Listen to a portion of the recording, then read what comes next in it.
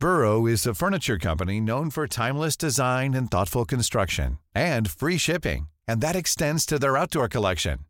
Their outdoor furniture is built to withstand the elements, featuring rust-proof stainless steel hardware, weather-ready teak, and quick-dry foam cushions. For Memorial Day, get 15% off your Burrow purchase at burrow.com/ACAST, and up to 25% off outdoor. That's up to 25% off outdoor furniture at burrow.com/ACAST. Hiring for your small business? If you're not looking for professionals on LinkedIn, you're looking in the wrong place. That's like looking for your car keys in a fish tank.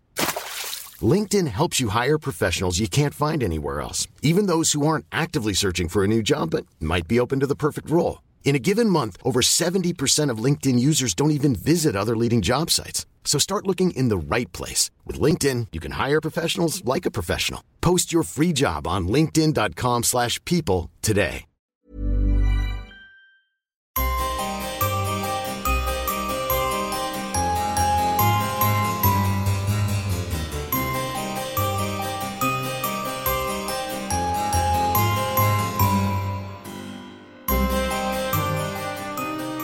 Welcome to the Poisoner's Cabinet. I'm Sinead. And I'm Nick. And this is your weekly podcast exploring the lives of the great poisoners, macabre murders, and captivating crimes from across the centuries, and creating curious cocktails inspired by the tales that we tell. And it's episode 193. 193, we're getting through them. Oh, we're getting through them. Yeah. We're getting Chugging along. Oh, how are you, Nick? I'm alright. Yeah, right. Burpy as well. Oh, yeah. Belching at you over Well, there. usually that's me. Aren't you lucky? Oh, what a nice treat for everyone. But you're well apart from the gas. Apart from a lot of gas, apparently. Indigestion. Yes, apart from that. Could it have been all the cheese we ate yesterday? It could be all the cheese. We ate a lot of cheese yesterday. Yes, it's now fermenting in my stomach. Oh, God. It's not a good thing. Been very farty all day. Now everyone knows what happened in your office all day. Sitting there, everyone leaving. Yeah, it's great. That's great. That's a thorough update on how you are. I'm fine. We're both very tired. We're not sleeping well. We don't sleep together, obviously, in the same room. We're about the same house. No. That's what you think, Nick. You know, I sleep outside your door curled up in a little ball, and I leave when you wake up. In your cat costume. Oh, now that's for after dark. Literally. We're a little bit sleep deprived, but we're ready. We're ready for podcast time because we've started drinking, and that always helps. That always helps. What could possibly go wrong? Exactly. Any poisonings this week? The Sandman? The Sandman. Still my fucking throat. Still your throat? Yeah. Is your throat still bad? It's still. I know I've got an ulcer on the back of my tongue. Do you actually, have you just made that up? Well, I don't know. Fucking it still hurts. Do you actually not know if you've got an ulcer in your tongue? Can you see it? No. Because right in the back. Right in the back. Well, how do you know you've got an ulcer? Well, there's something there that's not meant to be there that hurts. Could it be a Rolo? And it's just been lodged there for the past 7 days. Considering I've not had a Rolo since 1988, probably not. It's just materialised. I was saying Can to you the still other... get Rolos? Can you actually still get Rolos? I don't know. No, I want some. Oh no, they're too chewy. They're a hazard, is what they are. They gum up the mouth and the tongue, and they produce ulcers. I have to Google it now. Please do Google the Rolos. No, but I said to you the other day that I do enjoy a spoonful of nut butter. You did? As a little treat, because I love a peanut butter. I love an almond butter. That's my choice. But I've got crunchy peanut butter for some reason.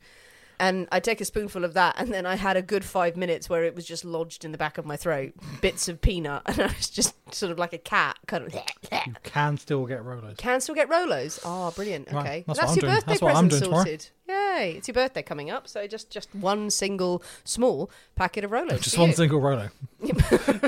Thanks, Sinead. You'd love anyone enough to give them your last Rolo? No. No. Absolutely fucking not. Really? Oh, I give them away. I can only have one. You can't eat anymore because you're all gummed up. But no other poisonings apart from your throat. Yeah, let's go with that. I don't know. You're just milking it now. Yes, it's true. It's all pretend. I hope you feel better soon. You're nearly at full health. Nearly there. Nearly fully back at full health. Well, speaking of throat problems, but being stylish while you have them, I think it's time for us to thank our delicious Patreon subscribers. Yes, let's do that. Let's do that. Thank you very much. This week to Colleen Glenn. To Helen Nolan. to Froggy Addy. And to Havoc. Havoc, that's very dramatic. Havoc is a villain. Oh, yes. We've got more villain names. I like it. It's like a gallery of sort of Batman villains. I like Havoc. That's a good one. Havoc's really good. It's a great word. That must be an evil person name. I'm going to Google it. We're doing a lot of Googling today. It doesn't bode well for the episode. It's just me Googling crimes. No, I have written stuff. It's fine. That's good. Thank you, you delicious, lovely, sexy Patreon subscribers. We had fun on Patreon this week. Nick regaled us with a tale, with a mystery.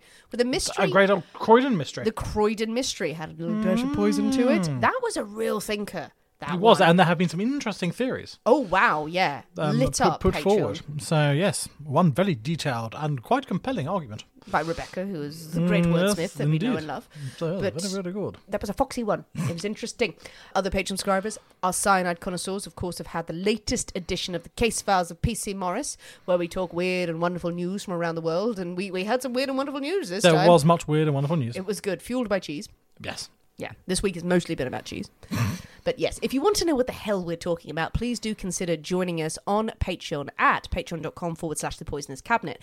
This is our subscriber platform where you get an extra episode every single week, as well as lots of bonus content, and a higher tier where you'll get a gift pack from us and also a new monthly episode. And it's nice. It's very nice. It's very nice. Patreon is completely flexible. It helps support us to do what we do, and it's a really good place to support creators that you know and love. So do consider checking it out if you haven't already. Well, Nick, are you ready? Okay. To drink cocktails, talk about poison. Or, hear me out. We could drink some poison, and then we could talk about some cocktails. Yeah, let's do that. Between you and me, brother. Yeah. Right. Don't tell no one. What's going on? I thought of a bit. I tried it. Right. You don't know until you try it. This is true. Testing new material. I think we did know before we tried it. Oh, every time I try something new, it's just hurt and criticism and the arrows. Well, how are you going to get better? Everyone trying new creative material should have you in the fucking audience going, that's shit. No, don't do that. Don't do that ever again. I have a note. Be funny. Just slipped under your door like that during the show. Should we go with the first one? Yay! Yay! Hooray, hooray, hooray. It is my story this week. And we can't possibly have a story without a cocktail in hand. As you know, dear listeners, every week we choose a secret ingredient that is inspired by the tale that we tell, and it will flavour our cocktail of the week. So this week's secret ingredient is New York. New York. I mean, how have we not had New York before? I know. So we did have to go and check the list multiple times. We checked the list twice. To make sure we had not had this before, which I was quite surprised. But New York City. New York City. Well done for pointing out, people who pointed out New York State or New York City. It is New York City. Manhattan, if you will. But yes, New York. So many possibilities. So, I mean, a huge number of possibilities. Bright lights. So, yeah, I mean, a crazy number of cocktails come from New York. I feel I was kind to you this week with New York. Also, I really struggled with an ingredient. I am not going to lie to anyone. I'm going to say it right now. This story is set in New York. That's the only link we've got. It's very much part of the New York, the scene at the time, but it's set in New York, and the people in it were part of the New York scene, social scene. Right. That's it. I'm sorry. Right. You may pick out things I'm along going to the be making way. a list as we go. Please do. Please alternative do. ingredients. Yeah, okay. It's up there with Sicily. Here we are. But with New York as your inspiration, your ingredient. I mean, New York has inspired a great many cocktails. What have you come up with? There are many cocktails. There's cocktails named after all the boroughs and the districts and the little sub-districts and all sorts of things. Yes. And cocktails that were created in New York. Some of the most famous and talented bartenders in the world are from New York. So there's a huge amount of options. Our favourite cocktail bar in the world is in New York. Well, indeed, absolutely. Yes. Attaboy. I have gone with a classic, an absolute classic. Okay. Some people think is the second cocktail ever made. Oh, okay. Yeah. So we're going to have a Manhattan. Oh, I wondered if you were going to do it. Yay! Yeah, well, it's an absolute classic. Every now and then we need a classic. Yeah. We need to roll out a classic, and it saves us because we've had two dodgy cocktails. Yeah. One last week that we've had twice. Less said about that, the better. Yeah. Blame our age. Yes. And the week before was terrible. But yes. a Manhattan. Now, but I've never I've had a Manhattan. I know I have had a Manhattan before, but I've not ordered it in a bar. It's not one that's on my repertoire. So I'm excited because I don't exactly know what's in it. Well, we're about to find out. There are a number of variations on Manhattan. And so people have put their own twist on it and things like that. And they're still called Manhattans. So I'm making one that I like. But people might go, no, it's not a Manhattan. Manhattan's got to have blah, blah, blah. But this is what I'm making. So, yes. Very exciting. Something that I think everyone can get on board with. Well, I think it is high time for us to strut into the Poisonous Cabinet kitchen and shake up a storm. So we'll see you in a minute. We'll see you in a bit.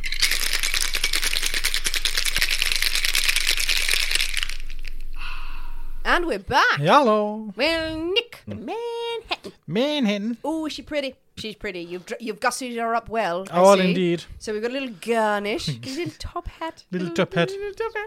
Your top hat skewers, I should say. You haven't just put a hat on this. Big old hat. No, and with a cherry. With a cherry. A maraschino cherry. Little cherry. Yes. Now, what is in it? Now, my knowledge of a Manhattan is based entirely on the film Some Like It Hot. Okay. Yeah, where they randomly try and make Manhattans while they're all messing about on a train. And if I can try and remember the script from that, I might guess, but it looks fancy. Okay, so do we eat the cherry first or we sip? Whichever you fancy. I'm going to put the cherry at the bottom because I want to soak up the booze. Right, I'm releasing it from the top hat. This is very, very dark. Very dark and foreboding. Okay, Merry Christmas. Merry Christmas. Mm-hmm. Yeah. It's a cocktail. It's a cocktail. It is really nice. I don't know why I was expecting it to be like punch you in the face, really strong. I mean, it is quite strong. It is quite strong, but maybe we've been dulled. Well, I think that is very true. We have become immune to many things. It is very tasty. It's spirit. Oh, there it is. Sorry. Oh, it took a minute. Yeah, I thought it's going to get there at some point. It's spirit forward. I suppose in my head I was thinking like a Red Hook, which is also named after a place in Manhattan. It's an area of Brooklyn. It's spirit forward. It's that. It's that. So what is in it? Bourbon? Yes. Vermouth? Mm-hmm. Red vermouth. That's all I know. That's all there is. Is that all there is? Well, it's a slight lie. This one is a mix of bourbon and rye. Oh, okay, so nice. So there are various people will say, well, the original one was made entirely of rye. No, the original one was made entirely of bourbon. Lots of different people claim lots of different things. I prefer a mix of the two. I find rye can be quite harsh sometimes, but then sometimes I find bourbon a bit sweet. So this has got both in, and then some red vermouth as well. But this is quite a punchy red vermouth. This one, it's not like a martini. It's the Punta-Mez. So it's got a bit more of a oomph behind it. Yeah, and then it has got some bitters in there as well, just some Angostura bitters, and that is it. Second sip, way better. Yeah. Second sip, it's great. Yeah, as I said, the first sip, I don't know what I was expecting because it's a classic cocktail. I put a lot of expectations into that. You know, I mean, it's where the Red Hook comes from. So this is the father of the Red Hook. It's just adding maraschino. There are a whole host of other ones that are sort of based on this. Yeah. I mean, this supposedly comes from what people think is like one of the first cocktails, the old-fashioned. Yes. Being just like bourbon. Some people say it's rye. Some people say it's bourbon. Sometimes it's a mix of both in your old-fashioned with some bitters. Yeah. And that's that. And then when he got to New York, he got fancied up a bit by adding some red vermouth. He got gussied up a bit. So then it becomes there's two ingredients. It's a real cocktail. And then there are variations around New York. So you got the Red Hook and things with that. There's another one. I can't remember what it's called, but it's got chinar in it as well. So it's another variation. So rather than the maraschino that the Red Hook has, it has chinar in, and that is again named after another district in New York. But this is the granddaddy of all of those sort of cocktails, and a granddaddy for a reason. Absolutely. Yeah. How do you find it? I like it. I do like a Manhattan. I have them every now, not often, but every now and again I will make a Manhattan because I like them. But there are so many variations. Some people put dry vermouth in there as well. So just a bit of dry vermouth. No, so there are a huge amount of people who think, no, this is the right way to do it. Yes. This is the original. But it's just whatever you like, really. Exactly. I think it's a really weird analogy. Certain people will get this, like how to make a Cornish pasty. Yeah. The same sort of controversy that is around anytime someone makes a recipe. No, that's not real. It is really nice. The second sip is complex, and the rye and bourbon mixture I appreciate. Very nice. Oh yeah, that'll get us there. That was truly will. And I've still got half a bijou on the go as well from earlier. It's not your episode, though. Well, You exactly. can just So thank enjoy God. it. So I'll be I encourage you to do so. give me 10 minutes and I shall be either dancing on the table or asleep. Maybe both. Maybe both at the Sleep same dancing. time. Can you do sleep kind of Irish dancing on the table? Yes. It'll be very entertaining. Well, Nick, we have our drinks. We do. We have our Manhattans strolling through, perhaps, the streets of Manhattan, Nice. firmly in hand. Are you ready for a story? Go on then. Okay, Nick. Do it. This week's story, it's a good, juicy scandal. Okay. I think you'll enjoy it. I'm going to set the scene for you, one of the climactic scenes. 1871. A man lies dead at the bottom of a hotel staircase. Oh. Was he pushed? Did he fall? Did he jump? Was he hurtled down there by some other means? He's sliding down the banister going, wee! Wee! Oh, dead. And death. But this is no common thief, no cheap Lothario at the wrong end of the law. It is one of the richest men in New York who lies dead from a gunshot wound. A man who is paid dearly for courting the wrong woman. This week, we are going to tell the story of Josie Mansfield. Have you ever heard of her? I'm not familiar with Josie Mansfield. No. It's a great story, one of great scandal in the Gilded Age. Nice. But yes, never heard of it until I think someone suggested it. But it is a tale of scandal, of sex, love triangles, and murder in New York City. Delightful. New York is the backdrop. It's very important because everyone lived there, and there we go. And don't come at me. New York, New York, New York. It's very, very New York. I encourage people to find an ingredient in here because I couldn't. I'm going to say at the start of the story, in places there are a couple of trigger warnings with it. It's not super dark, but the background of our dear protagonist is grim in certain places. I will warn you when it comes up. But who was Josie? Tell me. Josie Mansfield. Helen Josephine Mansfield, known as Josie, was born in 1847 in Boston, Massachusetts. That's not New York. You're telling me it's not? Oh, shit, I've screwed it all up. Someday it will be Boston. She was the only child of Sarah and Joseph Mansfield, who worked at the Boston Transcript newspaper. Wow, okay. Now, there's some great sources about Josephine out there. I found sort of books and pamphlets written about her at the time of this story's climax, which are incredibly lurid in detail, and they skim over certain parts, but the other bits of it can be verified. But this is quite fun. She was allegedly the descendant of John Alden, who sailed over on the Mayflower. Not sure how credible that is at all, but it did allow for certain accounts of her life to include sentiments such as, although her ancestors arrived in America with deep, unshakable religious values, Mansfield's life turned out to be anything but pious. It's literally, I think that's why they the only reason, so we can judge her more harshly. Now, one bio, as I said, that was written in 1872, spoke of Josie's father's considerable talent at this Boston newspaper. This is just an aside, I like the way it was written. Spoke of how he worked his way up the career ladder with considerable rapidity. Her mother was employed as a feeder upon the printing press. Okay. Yeah. They went to great length about what the daddy did. Mother fed paper into a machine. Well, ladies. Yeah. Pages go in here. Yeah, barely even named as well. Yeah. Except when they want to be really disparaging about her. Also in this report, Josie was described as a very unpromising child. And so far as personal beauty was concerned, due to a peculiar appearance of her nasal organ. Her nose? Assuming it's her nose. Yes. Her nose. They described it in a way that still does not make sense. I wrote it down. I went, no, I'm taking that out. Because there was some sort of dip between her eyes, and it resulted in her nose, I think it is, looking turned up. Right. So she had a turned up nose. Then it went on to say this irregularity disappeared to a great degree when she grew up, and she would later be classed as one of the most beautiful women of the day. So why mention it? Exactly. Why bring it up? Why judge the baby? Yes. The baby was a bit ugly. By the time she was 3, she was quite beautiful. But she was still an ugly baby. Like, who's doing this? Go, oh, this baby has no promise whatsoever. Ugh. Ew. But when she was a toddler, not due to her appearance, but Josie's father did go to California. Couldn't bear to look at her anymore. But no, California, them gold and them hills. Well, quite. Yes. He went to California to continue his career in the newspaper industry, and he left the family behind. Now, whether it was, I shall go on to California and I will call you to me, Moses-like, weirdly, or he was like, oh, no, I can't with you guys. He went to California, and he did quite well out there. He was a newspaper editor. He ended up being murdered. Fun. Shot by a rival newspaperman. Okay. Yeah.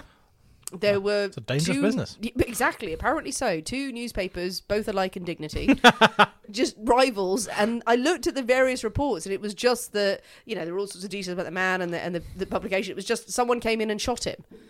Just shot him dead. Okay. It was like dangerous business, newspapers. Yeah, indeed. Yeah. Josie was 7 years old when her father died. And this is devastating for a number of reasons. Not only is the family grieving, but it means they're at the mercy of the relatives. So it's just her and her mother. And they're like, okay, what are we going to do? They move into the home of her paternal uncle, Charles Mansfield, who was a fish dealer. Okay. But he does very well. He's got Everyone likes some fish. Property and estates. He's got money. He's got money. He's only too happy to shelter the poor widow. Oh, my poor sister-in-law, come here. Let me comfort you. Let's get married. Comfort. And her rapidly improving daughter, apparently. So he'll do some comforting. But, gotta say it, this is where the story gets dark. Charles Mansfield, her uncle, does molest Josie. She would say later that this happened, that her mother, when she remarried, Charles was drinking heavily and was out on the town every night, living the high life, looking for new partners, really wasn't bothered about being with Charles at all. Charles, did abuse Josie. He made threats on her. She never said anything to her mother because her mother was a drunk at the time. So it's sad. It's important to mention that and that she talked about it later on. She also alleged, this is not very nice either, that her stepfather started selling her to other men. Oh. It's very quickly glossed over in most of the reports. Josie said this happened. Some reports remove it completely, which is shocking, really, because some of them are all like, why Josie was such an awful woman. It was like, well, maybe look at her childhood. Yes. Maybe look she at her didn't have a childhood. fun time. Yeah, and again, that's bollocks. She's not an awful woman. So there we go. That is not pleasant. Eventually, the marriage between her mother and Charles collapses because he finds letters proving the mother's infidelity to him. Okay. And he says that's just completely intolerable. Yes. Really, you child molesting fuck. Yeah. So they end up getting divorced because the mother has been gallivanting around the town. Yeah. Not okay. Josie and Mama head to California for a spell, then to San Francisco. When mother and daughter finally settle in a home in San Francisco in Bryant Street, their landlord and neighbour, James Carter, welcomes them in and is instantly smitten with Josie. Josie is 16, 17 years old at this time. That nose thing, gone. Sorted. The nose organ. Sorted itself right out. Yeah. Very pretty. Dark eyes, wavy hair, ruddy cheeks, and a plump, finely developed figure. And I will say, pictures of Josie Mansfield, she is a juicy woman. She is a good-looking woman. She is a fine figure of a woman, and men could not get enough of it. Proof if proof needs be, they like him thick. His eyes are on stalks, apparently, like... Promptly asks his mother for a hand in marriage. Yeah, May I marry your daughter? Thankfully, the mother, who has not been the best role model, really, goes, she's 17, you perv. Fuck off. No, you can't marry her.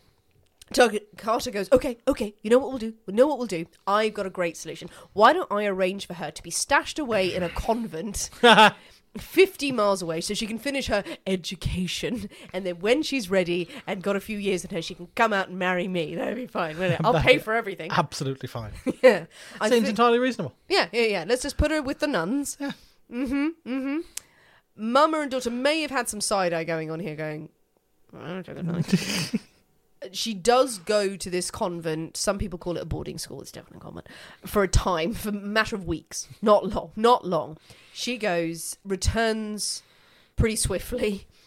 In the meantime, her mother has gone out partying in San Francisco, has met another man who will end up being her second stepfather, a man named Richard Warren, who in some description is a professional gambler, others gambling addict, piece of shit.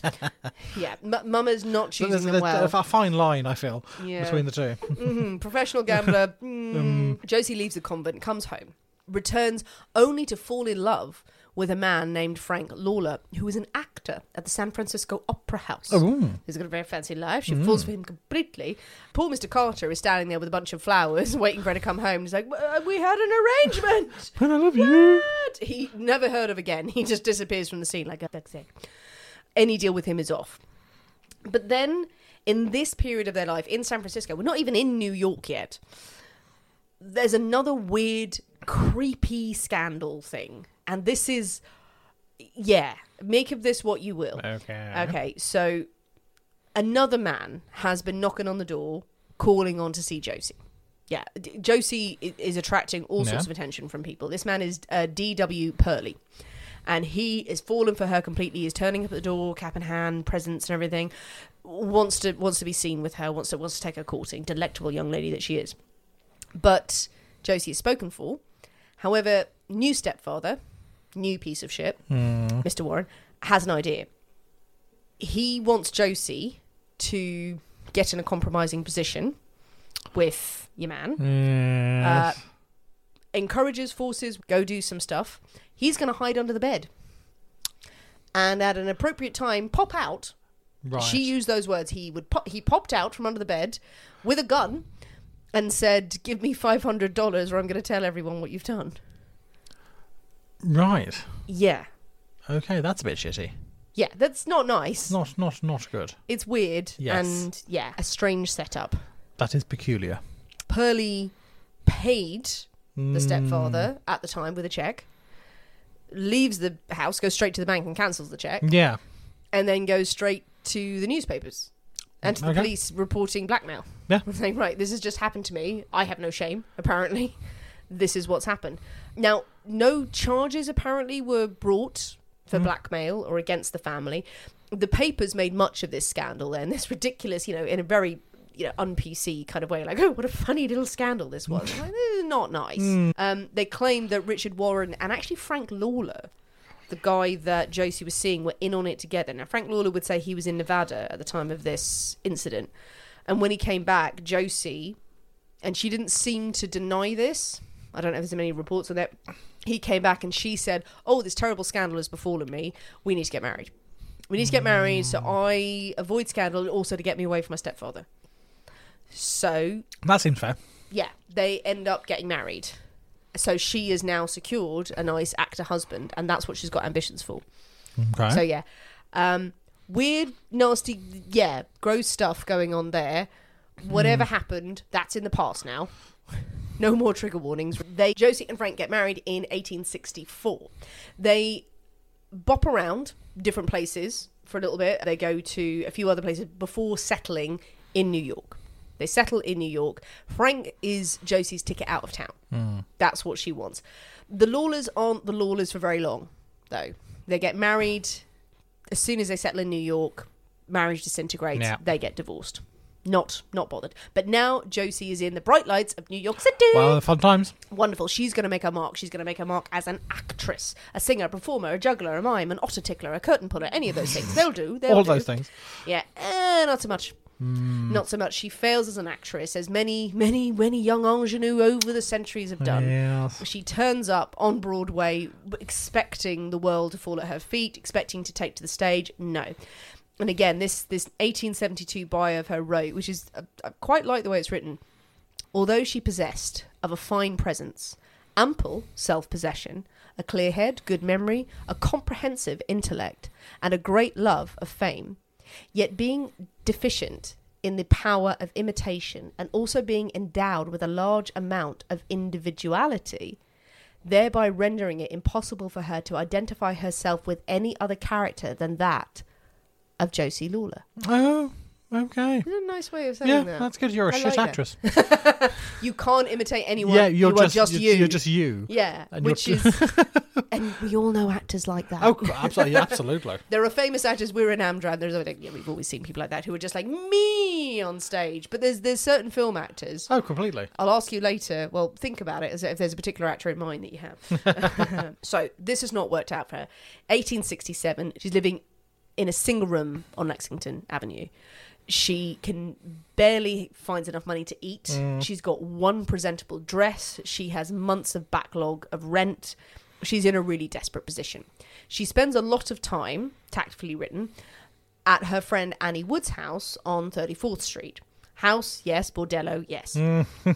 Now, this is a place gentlemen could come and smoke a cigar and enjoy a brandy, a game of cards, be ridden 7 ways from Sunday. But there's no... That's what the gentlemen like. They enjoy a good riding. There's no indication, though, that Josie was providing services for money at this place. That she probably would have admitted it. People could have taken the pot shot at her in any of the press articles saying she worked as a prostitute there or as a sex worker.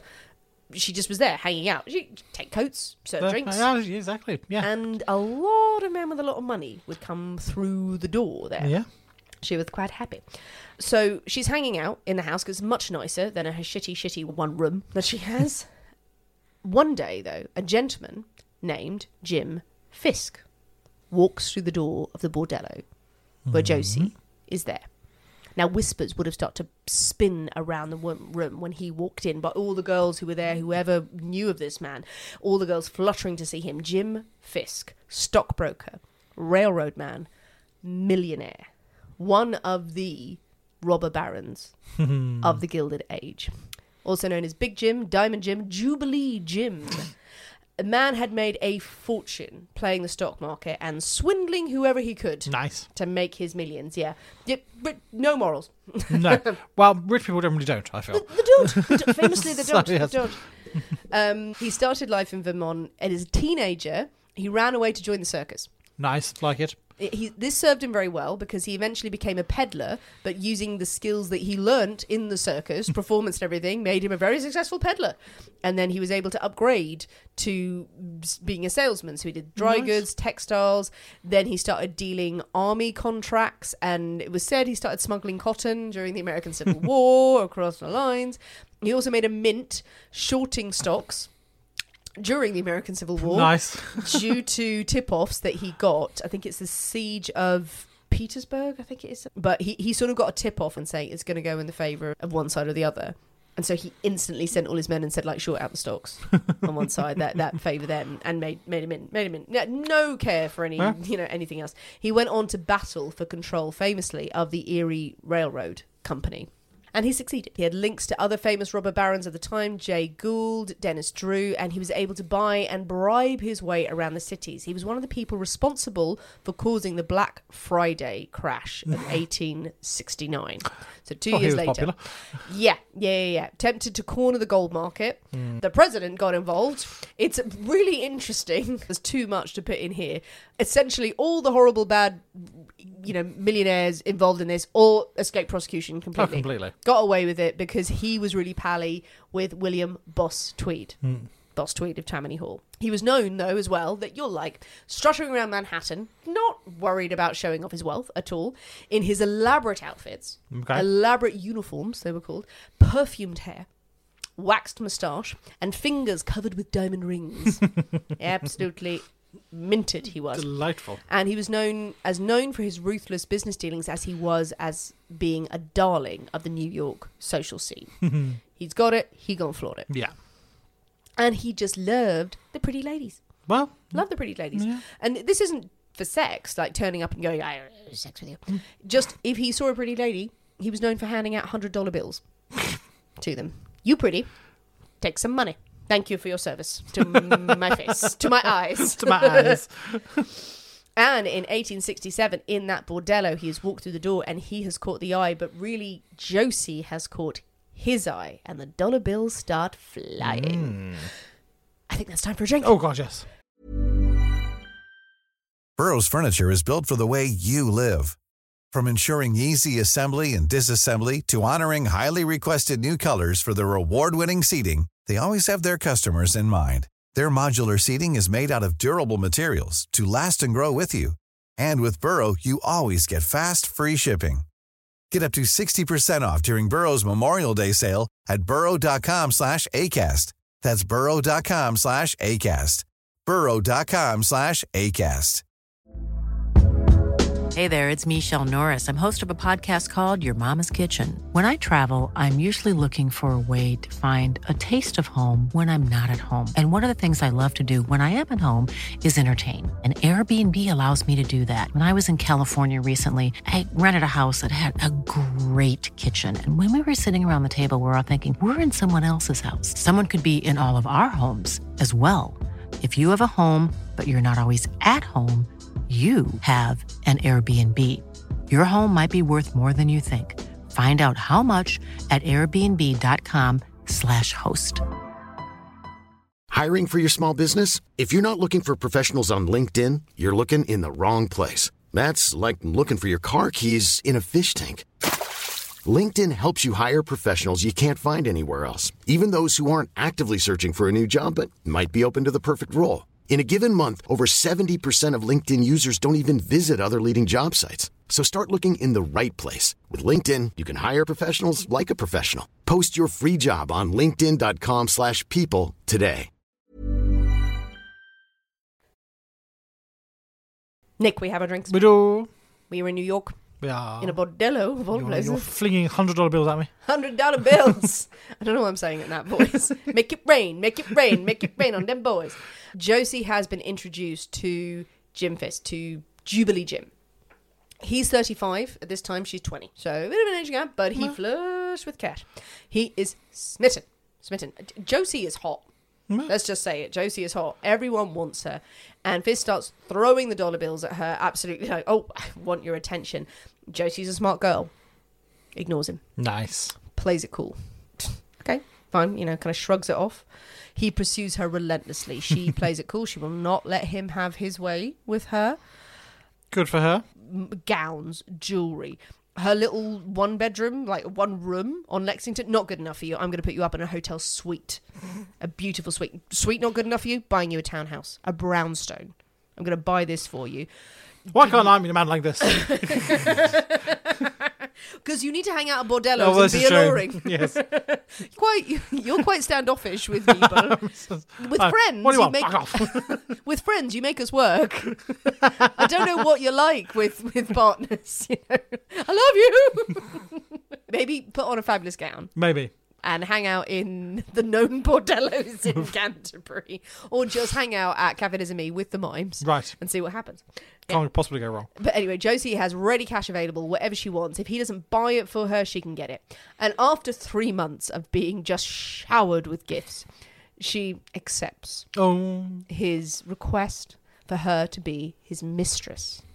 Because, of course, he is married. Yeah, of course. He is married. It is public knowledge-ish that his wife tolerates his affairs. Well, I think many rich men would have had such things. Yeah. His wife, Lucy, this is interesting. You might think she had fuck all choice on it.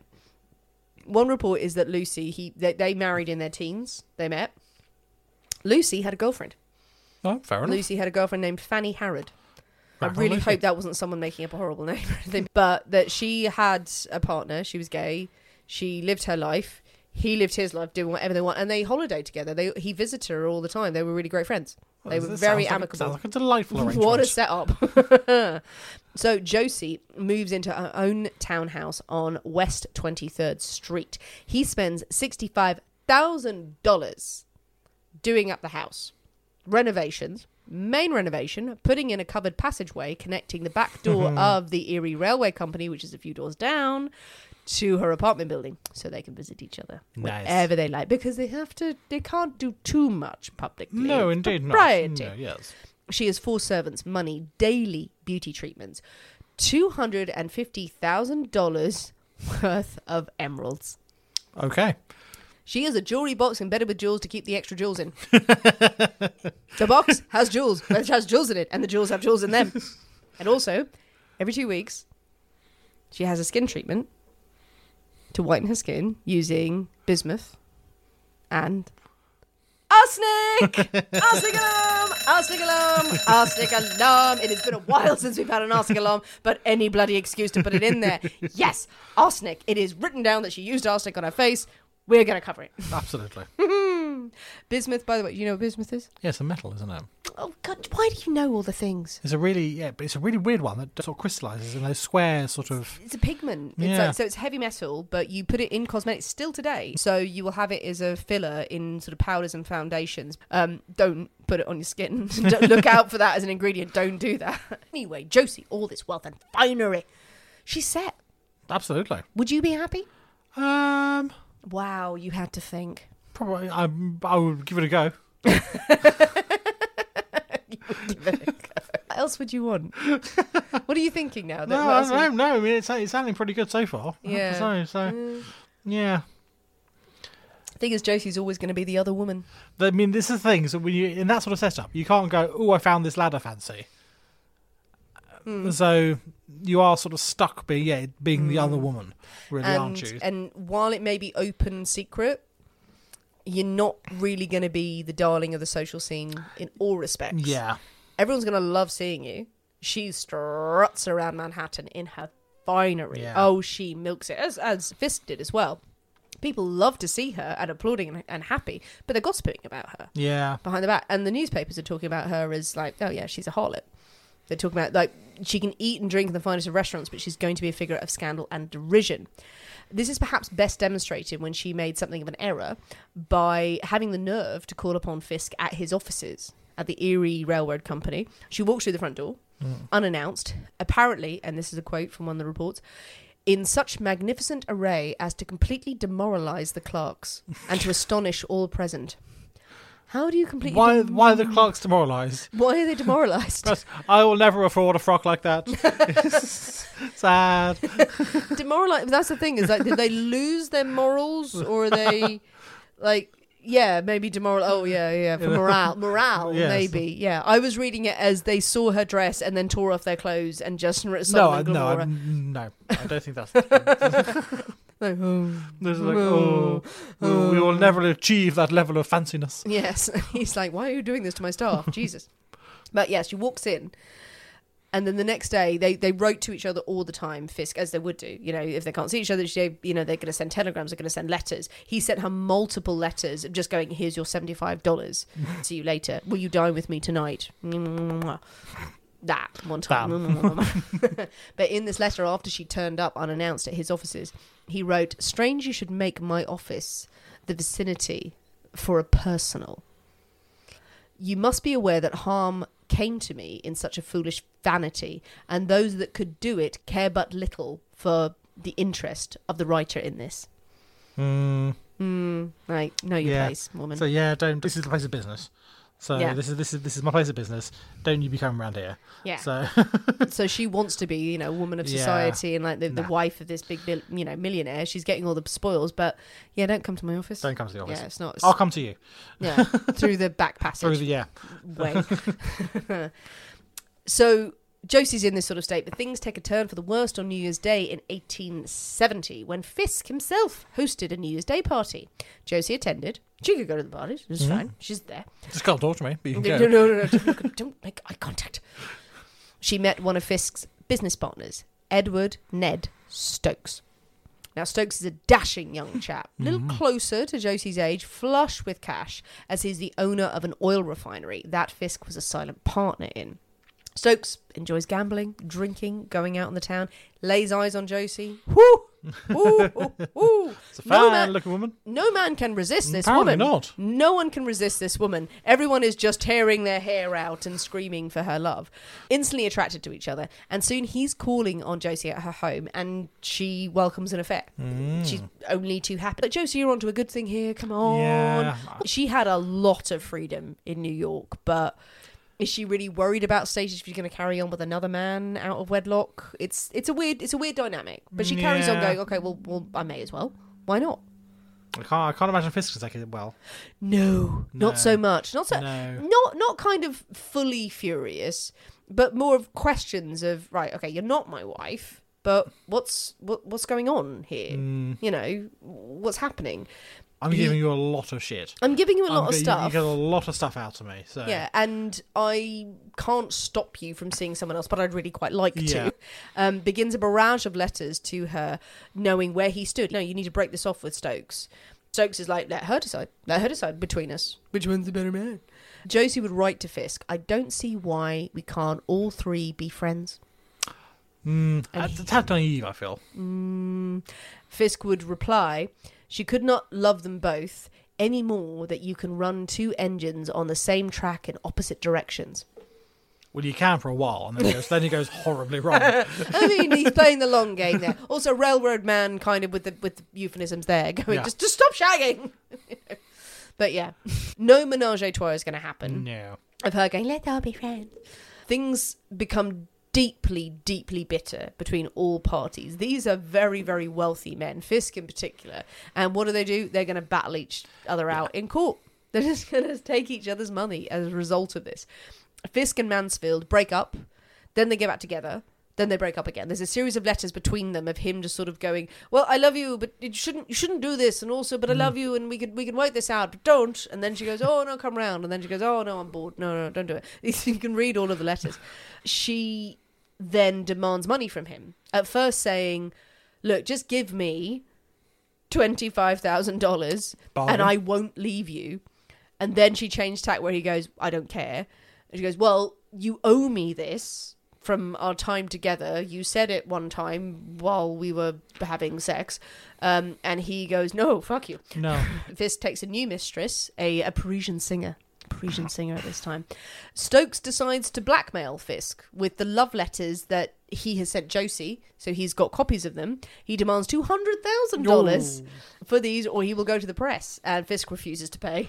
Fisk doesn't really sound like a chap who sort of cares, really. No, he's not got where he is by just sort of curling up and going, okay. Oh no, the press might think badly of me. Yeah, it's like, you did realise the huge Black Friday problem there, and I got off scot-free. Yeah. Fisk refuses. He starts a legal battle with Stokes. He takes over his oil refinery.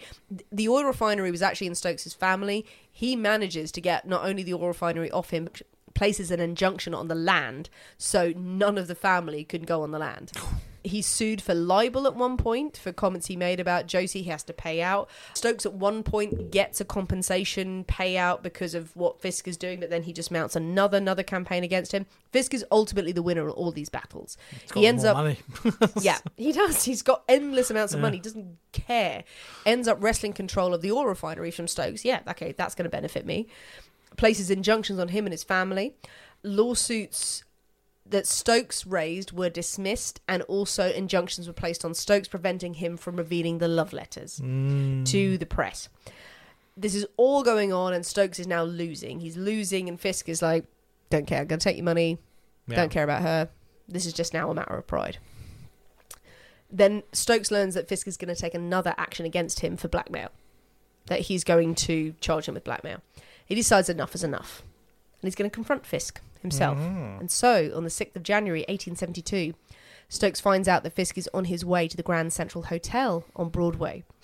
He knew that Fisk always entered via the ladies' door. He makes his way into the building. He stands in wait on the second floor landing. He hears Fisk arriving. He hears Fisk climb the stairs.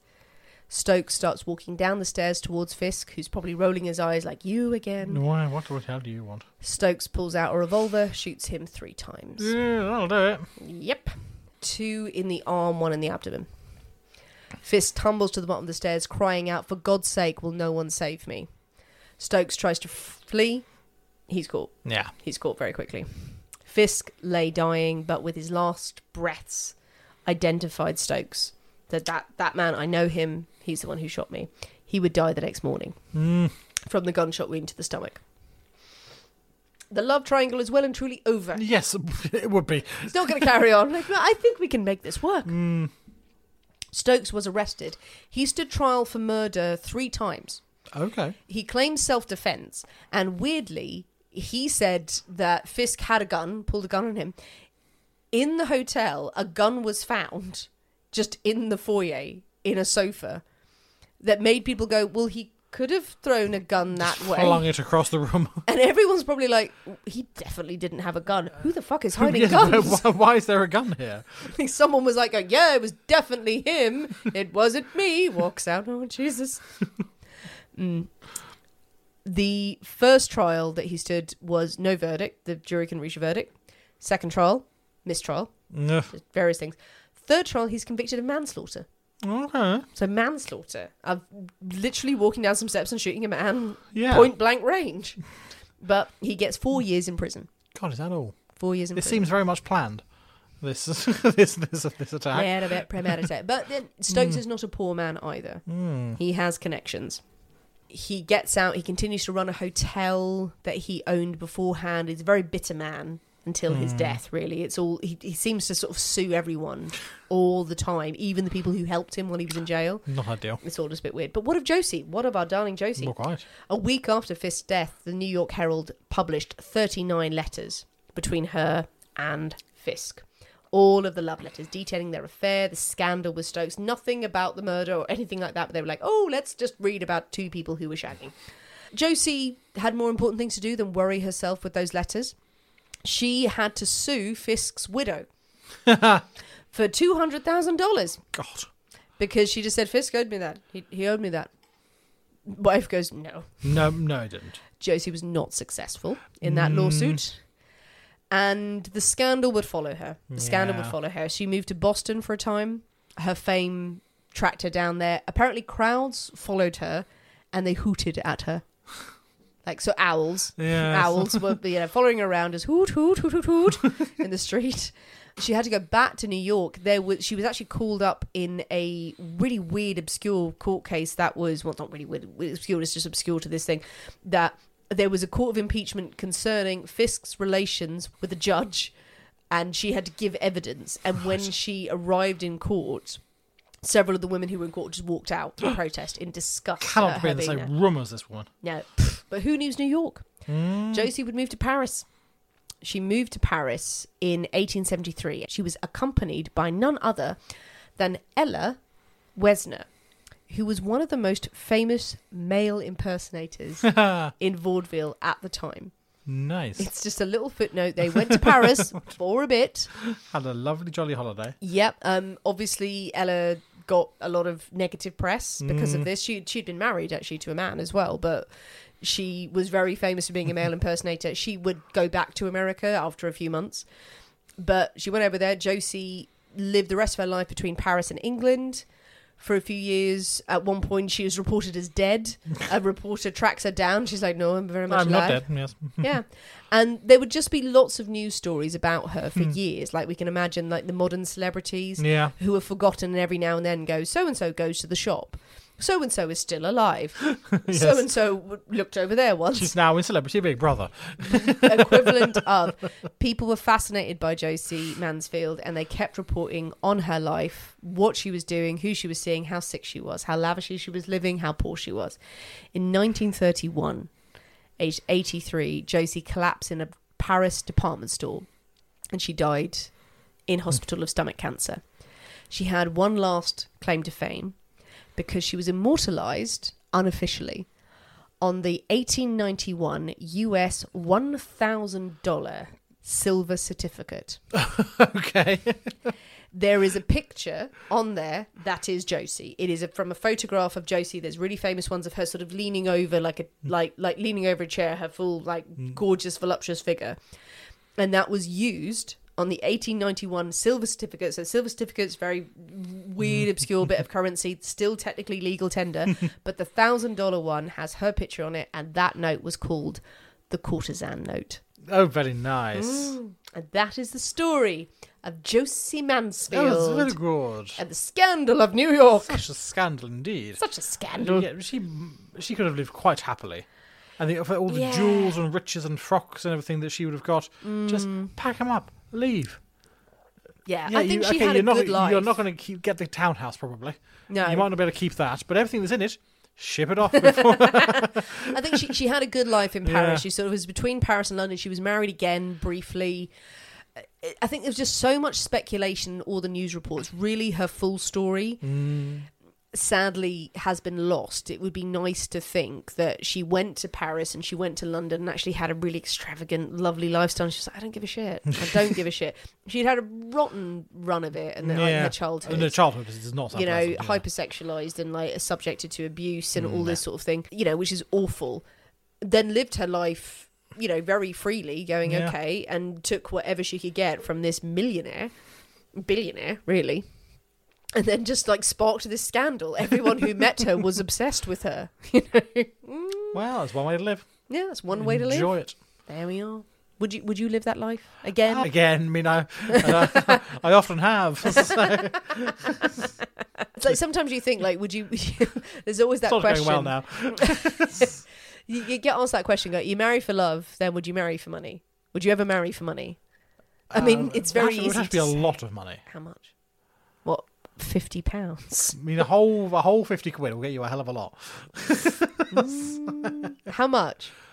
I'm not really giving it a thought before. I have. But it would have to be enough that, okay, I'm exceedingly comfortable for the rest of my life. That's yours. Yes. Your money, yeah. That I can, that I'm not working, I've got a nice house, I can travel, I can do what I want, the sort of thing. Not just, here's, I don't know, 100 grand. No. No, you're not cheap. I don't know, 10 million, I'd be like, yeah. Fine. 5 million would be pushing it. Yeah. I'm not. Sorry, who do you think I am? If anyone's offering, I mean... Yeah, I mean, absolutely. So... You know, we'll do stuff. Yeah. You got the email address, so get in touch. Yeah, exactly. We're moral people. I'm married and everything, but I mean, start a negotiation. We're not opposed to these things. But what do you think, people? What do you think of the story of Josie Mansfield? A really interesting character, and her story has been played out in the press over the years. That's where we get a lot of the source material. So you may have really strong feelings about who she really was, about the men in her life, and also about the Gilded Age of New York scene, the social scene. Would you have settled for all the fancy stuff, or would you demand more? Just more fancy. More, or just a simple life, just a cottage and a bookshop. That's all we want. No. Tell us what you think. Jump on the comments of this episode. Tell us your thoughts, your theories, your feelings about this story, and share more suggestions of stories that we can do in the future. But most importantly, if you're listening to any tale based in New York, you must mix up a Manhattan. Absolutely, have a Manhattan. Indeed, it's very good. It's very. You've been sipping yours throughout because I had to read words, it got difficult at the end. It's a dangerous thing. It's a delicious, tasty, lovely thing. You know what I've saved? I've saved my maraschino cherry, which has just been soaking up that booze. Yes, mine. No, I remember. You ate yours instantly. You've necked 2 cocktails, to be fair. Yes. Mix up a Manhattan. Share your favourite versions of a Manhattan. Yes, any other New York cocktails. So that you like. So let us know what you will be mixing up. If you haven't already, please consider joining us on patreon.com and leave us a review on Apple iTunes and also wherever you listen to your podcast. 5-star reviews really help us get noticed, helps us get up the charts, and brings more listeners to our show, helps us keep doing what we're doing. Please join us on YouTube if you haven't already, and also TikTok, where I tell stories a lot. Sinead has a lot of stories. I do. I tell a lot of stories I could vault about. Any follows are appreciated. We love you very much. Thanks for listening, guys. We have been the people inside the Poisoner's Cabinet. We will see you next week. And remember, your loved ones are trying to kill you.